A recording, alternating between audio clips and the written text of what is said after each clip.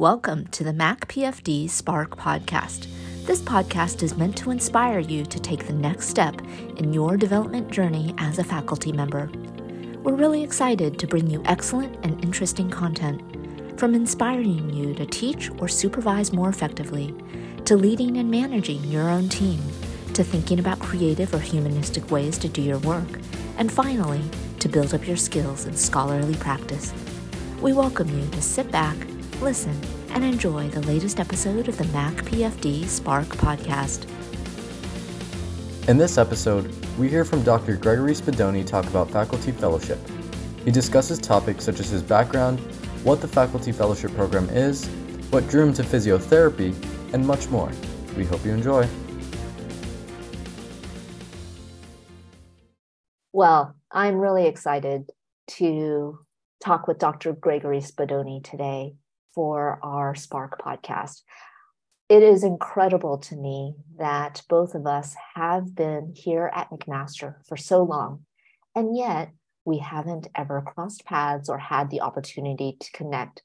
So this is my opportunity also to connect with you, Dr. Spadoni, and to hear a bit more about your work in the School of Rehab Sciences. So let me start by welcoming you to the podcast and allowing you to introduce yourself to our listeners. Ruth, thank you very much for that warm introduction, and I'm very excited to meet you in this format and really look forward to meeting you in person in the future. So I'm Greg Spadoni, and let's just call me Greg from here on in. I think that's the easiest. And as Ruth mentioned, I've been teaching in McMaster since 2000, so for quite some time. And yet, as she advised, our paths have yet to cross. I'm currently an associate professor in the School of Rehabilitation Sciences at McMaster in the Physiotherapy program. And I began my journey in 2000 as a part-time sessional faculty. And at that time, I was working clinically as a physiotherapist for 2/3 of my time, and teaching in the program for 1/3 of my time.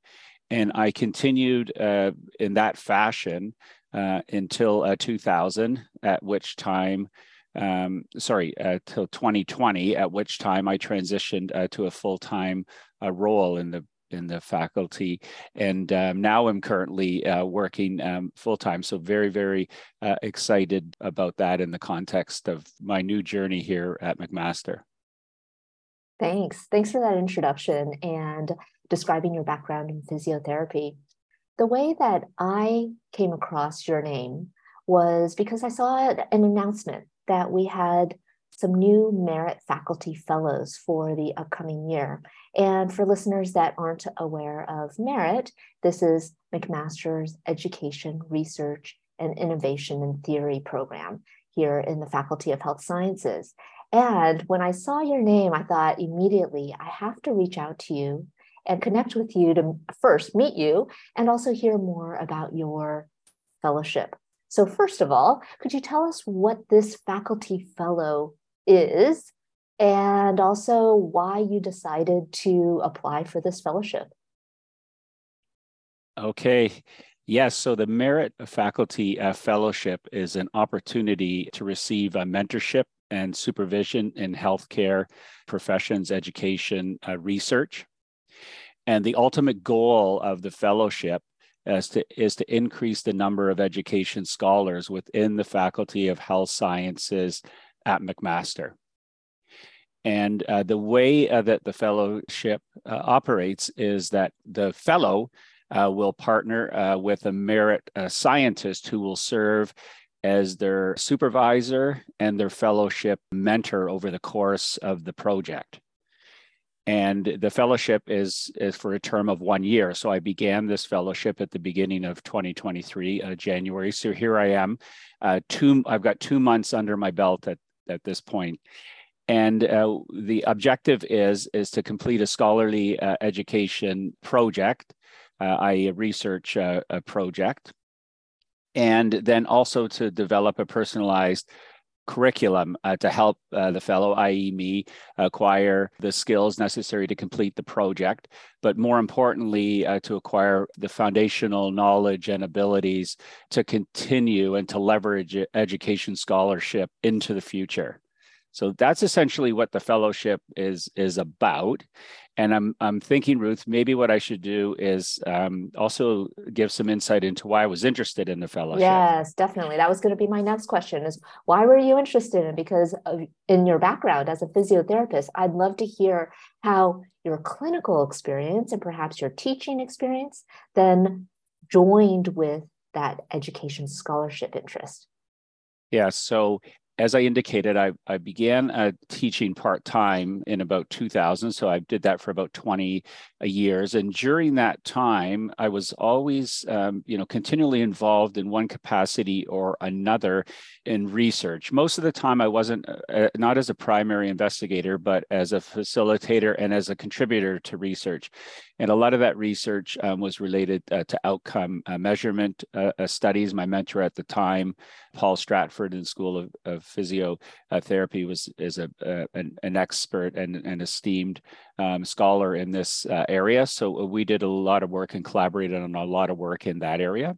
And I was also involved in some clinical projects and clinical trials in varied capacities that related to low back pain, to exercise in cancer survivors, but again, always sort of playing second fiddle to somebody else in a contributing role, and I was very intrigued by that and my opportunities in terms of research and scholarship. But I only had a limited capacity and amount of time to be able to devote to that, just given the way that I had structured my career at that point in the context of clinical work and education. And through my journey in education, I was always very interested to understand what would be the best ways to facilitate learning, what would be the best way to facilitate success in our learners in the context of the physiotherapy program, and what would be some innovative and novel ways that we could enhance and support and deliver the curriculum such that it met the goals of our program, but also met the goals of our students at the same time. Great. So it sounds like your history and experience with research was initially geared towards the clinical practice environment with low back pain or with exercise in the oncology population. And now it sounds like you're also interested in the education scholarship components, finding approaches or exploring approaches to a more effective teaching or curriculum development.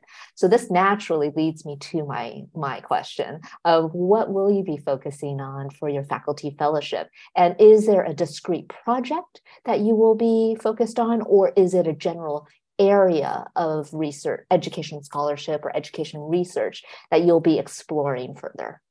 Okay, that's a good segue into what I can you say make it next. Easy. You make it so it very for easy, me. Ruth. Yeah, this is great. Have me back anytime. Yes.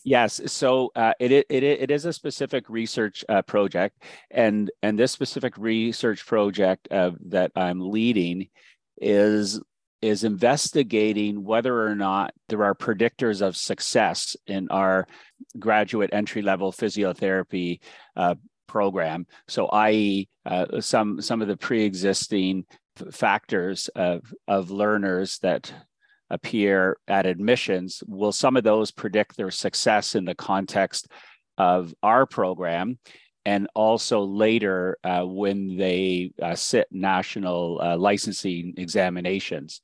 And in the context of success, that is being defined as, academic success as we would, traditionally envision it, but also success in the domain of professionalism.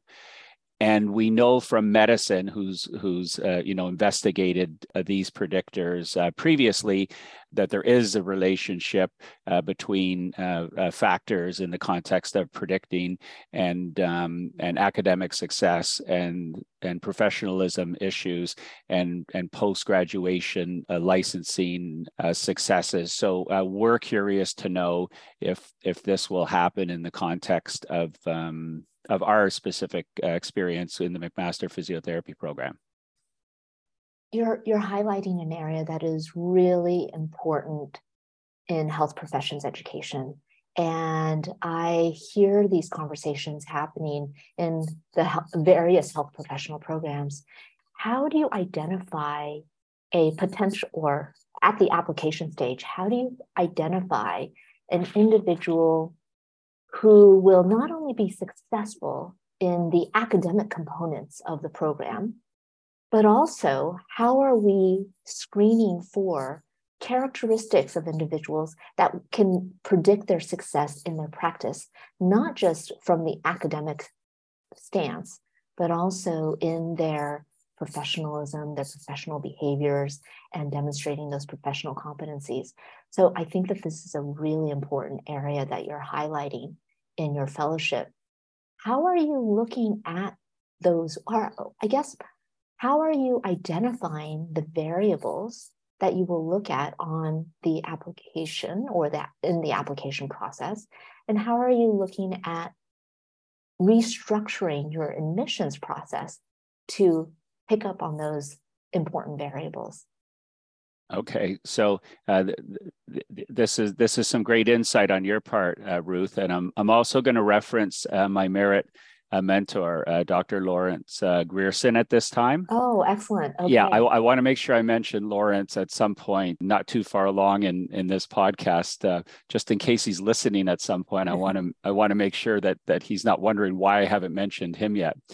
So let me just back up 1 second, because part of this fellowship is to help to give me some of the skills in inquiry and investigation that will help me to ask appropriate research questions in the context of coming up with a meaningful product. And Lawrence and I have had lots of discussions related to admissions, because he has done so much of this work and investigation in the context of medicine, that medicine and physiotherapy and other health professions are sort of still at odds with identifying what are the best factors or predictors of success in the program and predictors of a healthcare professional that will meet the needs of their community and of the populations that they'll be serving. Right. So effectively, what the traditional pieces that we look at, that we'll be looking at, will be entry level GPA, gender, whether or not the individual has graduate training beyond undergraduate training, and some other academic variables. But the other interesting piece of the puzzle for us is that we changed the way that we conduct our interview processes in 2018 to try to decrease bias and increase the pool of potential candidates. So we moved from a traditional in-person MMI format to a virtual online format using a platform called Kira Talent. And effectively, what that allowed us to do was it allowed us to significantly increase the pool of candidates that we could interview. And just by way of example, I'll suggest to you that in the MMI era, on a weekend, we could interview approximately 300 candidates. With this virtual format, we're currently going to interview about 900 candidates. Wow. So this allows us to reduce some of the inherent biases that might be present in the interview process in the context of folks being able to appear in Hamilton on a specific weekend to sit and interview, and allows us to interview a broader pool of individuals. So we're also curious to know if this change from the in-person interview, the MMI style, to the online style of interview has also influenced or is a predictor of student successes in the future. So my inquiry is really twofold. It's related to some of the traditional factors that we would think about classically that we would attribute to predicting success, as I described earlier, but also in the context of our physiotherapy program. Can we identify a difference between these two methods of interviewing candidates? Mm-hmm. So as a point of clarification regarding those acronyms that you mentioned, the MMI, you're referring to the multiple mini interviews. Multiple mini interviews. Yes, and which would typically occur with people in person, and they would travel from station to station, answering or addressing one short scenario before moving on to another station. And this would all be done in person. Whereas now in 2018, you mentioned, I think 2018, you transition to this other online platform called Cura Talent. Okay, I couldn't remember that second part. And does this mean that applicants log on to a platform and are exposed to various scenarios, and then they respond to those scenarios in some recorded fashion, whether it be a recording of their verbal response or a typewritten response, something like that? Ruth, that's pretty much exactly what happens. You've encapsulated that very well, and yes, that is what happens. They log on, and the nice feature about this is it gives the candidate some flexibility in terms of when they can conduct their actual interview. So they have a window of about a week to do it. Once they begin it, then they have to continue with it, and it has to finish it in its entirety. And there's 8 stations or questions that would appear via a video. They have 1 minute to listen to the question, formulate an answer in their head, and then 2 minutes to respond. And then they, have a minute to transition, to the next question, and that would proceed in that fashion there. And then post the period where all of the candidates have conducted their interviews, then our assessors will review all of these interviews and score each of the respective candidates. So our assessors, our faculty, full-time faculty, sessional faculty, community partners, community clinicians, and other leaders in the context of the community. This is excellent. I'm already imagining how this study design is going to look. And so one point of interest just for me is when you're comparing the MMI and those multiple mini stations that applicants would go through in person to Cura Talent, which is this online platform, and they are virtually, I guess, going through these various stations. Is that the only difference between the previous MMI and Cura Talent, or are you also changing, or have you also changed the scenarios that applicants go through in the Cura Talent platform? Okay, that's a great question, Ruth, and I'll begin with the first one. So the primary difference between the two formats is that in the MMI era, we had to establish a GPA cut point that would dictate the interviews. So effectively, the 300 highest GPAs of all of the candidates received the interview. Now we're able to offer interviews to everybody who meets our minimum sub-GPA requirement. So this is how we've been able to increase the pool of applicants from approximately 300 to 900. Yes, makes sense. This is why the question about GPA also becomes important, because you can see that in the MMI era, all of the folks that were receiving interviews were the ones with the highest GPAs. And now we have the opportunity to allow individuals who may not have the top third GPA, but have other skills and talents that would make them an excellent physiotherapist. And Exactly. Now we're giving them an opportunity to shine a little bit and to display some of those. In terms of the questions are related to physiotherapy competency. So it's the Canadian Physiotherapy Competency Profile, is which we draw our questions from. And we're always updating these questions, of course. So on a yearly basis, we're redoing our questions and updating our questions. So the questions would be similar types of questions that folks would have experienced in the in-person version. They can expect similar questions in the virtual version as well. Got it. Yeah, that makes complete sense. That in the MMI era, you had a much narrower range of applicants because it was based on GPA cutoff. And so now you're able to expand that range to a wider band for GPAs, and then compare that to the outcomes of interest. So the outcome measures then can be connected to a broader range of GPAs, and then your JIRA talent performance would be included in that analysis.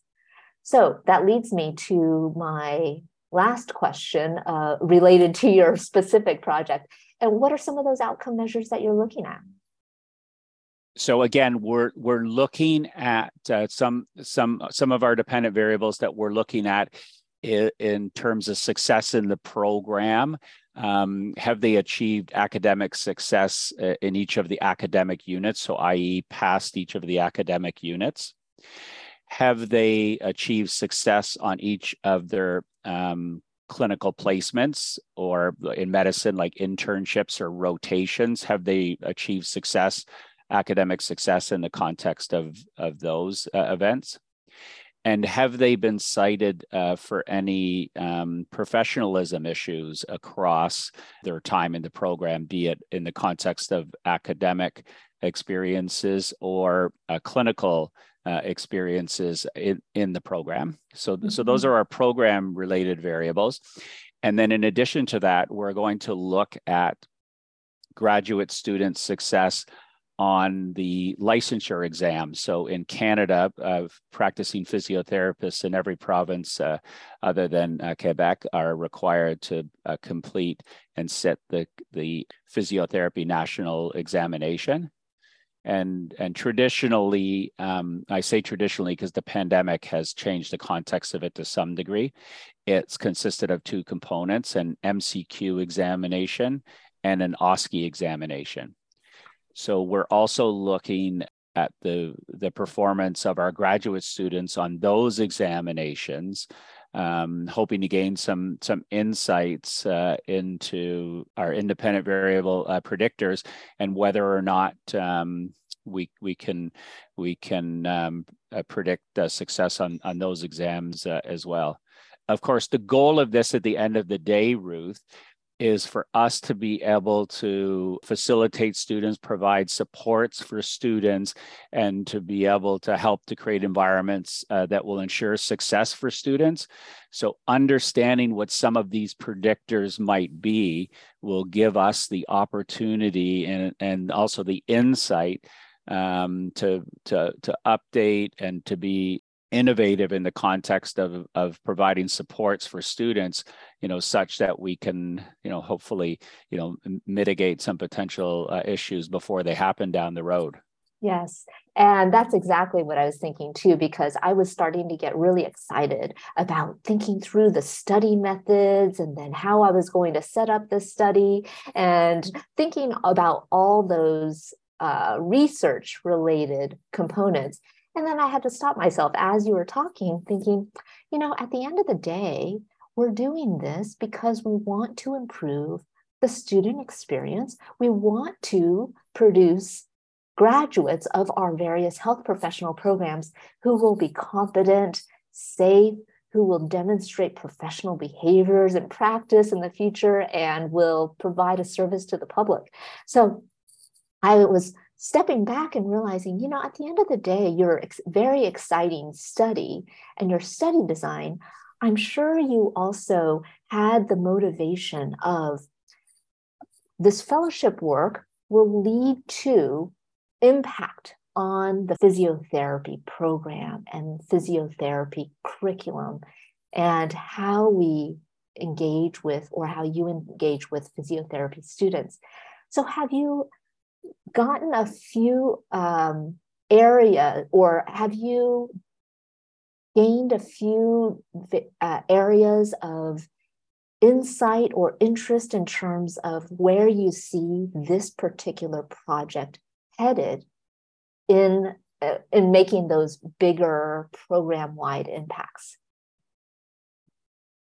Well, Ruth, thank you for that. And I knew if I kept talking long enough that you'd have an epiphany of sorts. And yes, at the end of the day, as grandiose as it might sound, it's really very pragmatic in the context of what our goals are, i.e., facilitating and ensuring student success. Again, beyond this particular project here, the interesting and exciting thing about research is that as you work through one project, you can think about various parallels and tangents that you can move on related to that. I didn't mention in my introduction that I'm also the chair of the admissions committee in the physiotherapy program. So, of course, at the current time, and this reflects my interest in this project as well, I'm very interested in our admissions process and how we're conducting that, and again, how we can predict success, and ultimately, as I suggested with referencing Lawrence earlier, how we can find the quote unquote best candidates for the program, and we have to figure out the trick is defining what best means and what that is in the context of our program and the needs of it and our learners. But moving forwards, I can certainly see leveraging this into other projects related to that piece around admission. We're really proud to have increased our equity, diversity, and inclusion themes in the context of our admission processes. This year, 2023, we've initiated a facilitated Black admissions program. So we'll certainly be very keen to investigate the impact of that, both within the context of our program, but also in the context of health professions in a broader sense, and for our community and the communities that our graduates will serve. So very excited to be, looking into that in the future also. And then beyond the admissions, type of research, the interesting thing about thinking about predictors of student successes, then we can start to look at things within the context of the curriculum itself and our delivery of the curriculum, and some of the things that we've traditionally done, and determining whether or not that's still the best way to proceed in the future. So these are some of the things that I foresee myself embarking on once I'm done this fellowship. That's great. Greg, thank you so much for sharing your insights with us regarding your merit fellowship in particular. And I had a closing question that brings me back, or brings me outside of the fellowship and back to you specifically. It's two parts. I'm really interested to hear, as we wrap up, what drew you to physiotherapy in the first place? And also, what is most exciting to you about the future of physiotherapy, where you're currently standing? Yeah, that's a great question. Well, what drew me to it was I had some experiences before I was in the profession that required me to obtain the services of a physiotherapist. And the funny thing was that I didn't even know what this term or this word meant, or who these people were. I'd never heard of them before my family physician advised me that I needed to go to see, a physiotherapist. And once I had that experience with that individual, it was related to an orthopedic a type of sport injury at the time. I was just very intrigued by how they were able to help me. And I thought to myself, this is the kind of profession, that I think I can be good at, because I always consider myself to be a people person, and I've always been in jobs that are sort of public facing. So having the opportunity to sort of think about where I'll go with a career next really excited me about that. And the other unique thing that really helped to facilitate that was that physiotherapy was my second degree. And as I said, I started McMaster in 84, but at that time I was in the humanities area and graduated with a degree in humanities and social sciences. So it really wasn't on my radar at that time, and luckily it was my good fortune that at that time McMaster had physiotherapy as a second degree program. So I was able to enter the program on the merits of my work, in humanities and social sciences, and then was able to spread my wings and evolve from that particular point there. Mm. And when I look back to when I was a student in physiotherapy and my embarking on a career in physiotherapy, more than 25 years ago now, and when I look at the landscape currently, especially with respect to technology and advances in that context, and certainly technology and advance in that concept has allowed us to really be a little bit more focused in the context of how we can apply and evaluate what we're doing clinically. So it's a very exciting time for physiotherapists, and I'm always excited for graduates to be able to go out there and experience the world. That's great. And I feel excited about the future of physiotherapy too, just hearing you speak. And I'm so glad that I had this opportunity to connect with you on the podcast, Greg. Thank you for joining us. Thank you, Ruth. That was a pleasure. Thank you for tuning in to the MacPFD Spark podcast. This podcast is brought to you by the Office for Continuing Professional Development and the Program for Faculty Development at McMaster University's Faculty of Health Sciences. For more information on faculty development, be sure to check out our website at macpfd.ca. That's macpfd.ca. Here you can find other episodes as well as resources for your personal and professional development. A quick shout out to our sound engineer, Ishan Maniapanda, who has been an amazing asset to our team. Another shout out to Scott Holmes, who composed and supplied us with the music you've been listening to. That brings us to the end of this episode. We hope you've enjoyed it, and be sure to tune in for our future episodes.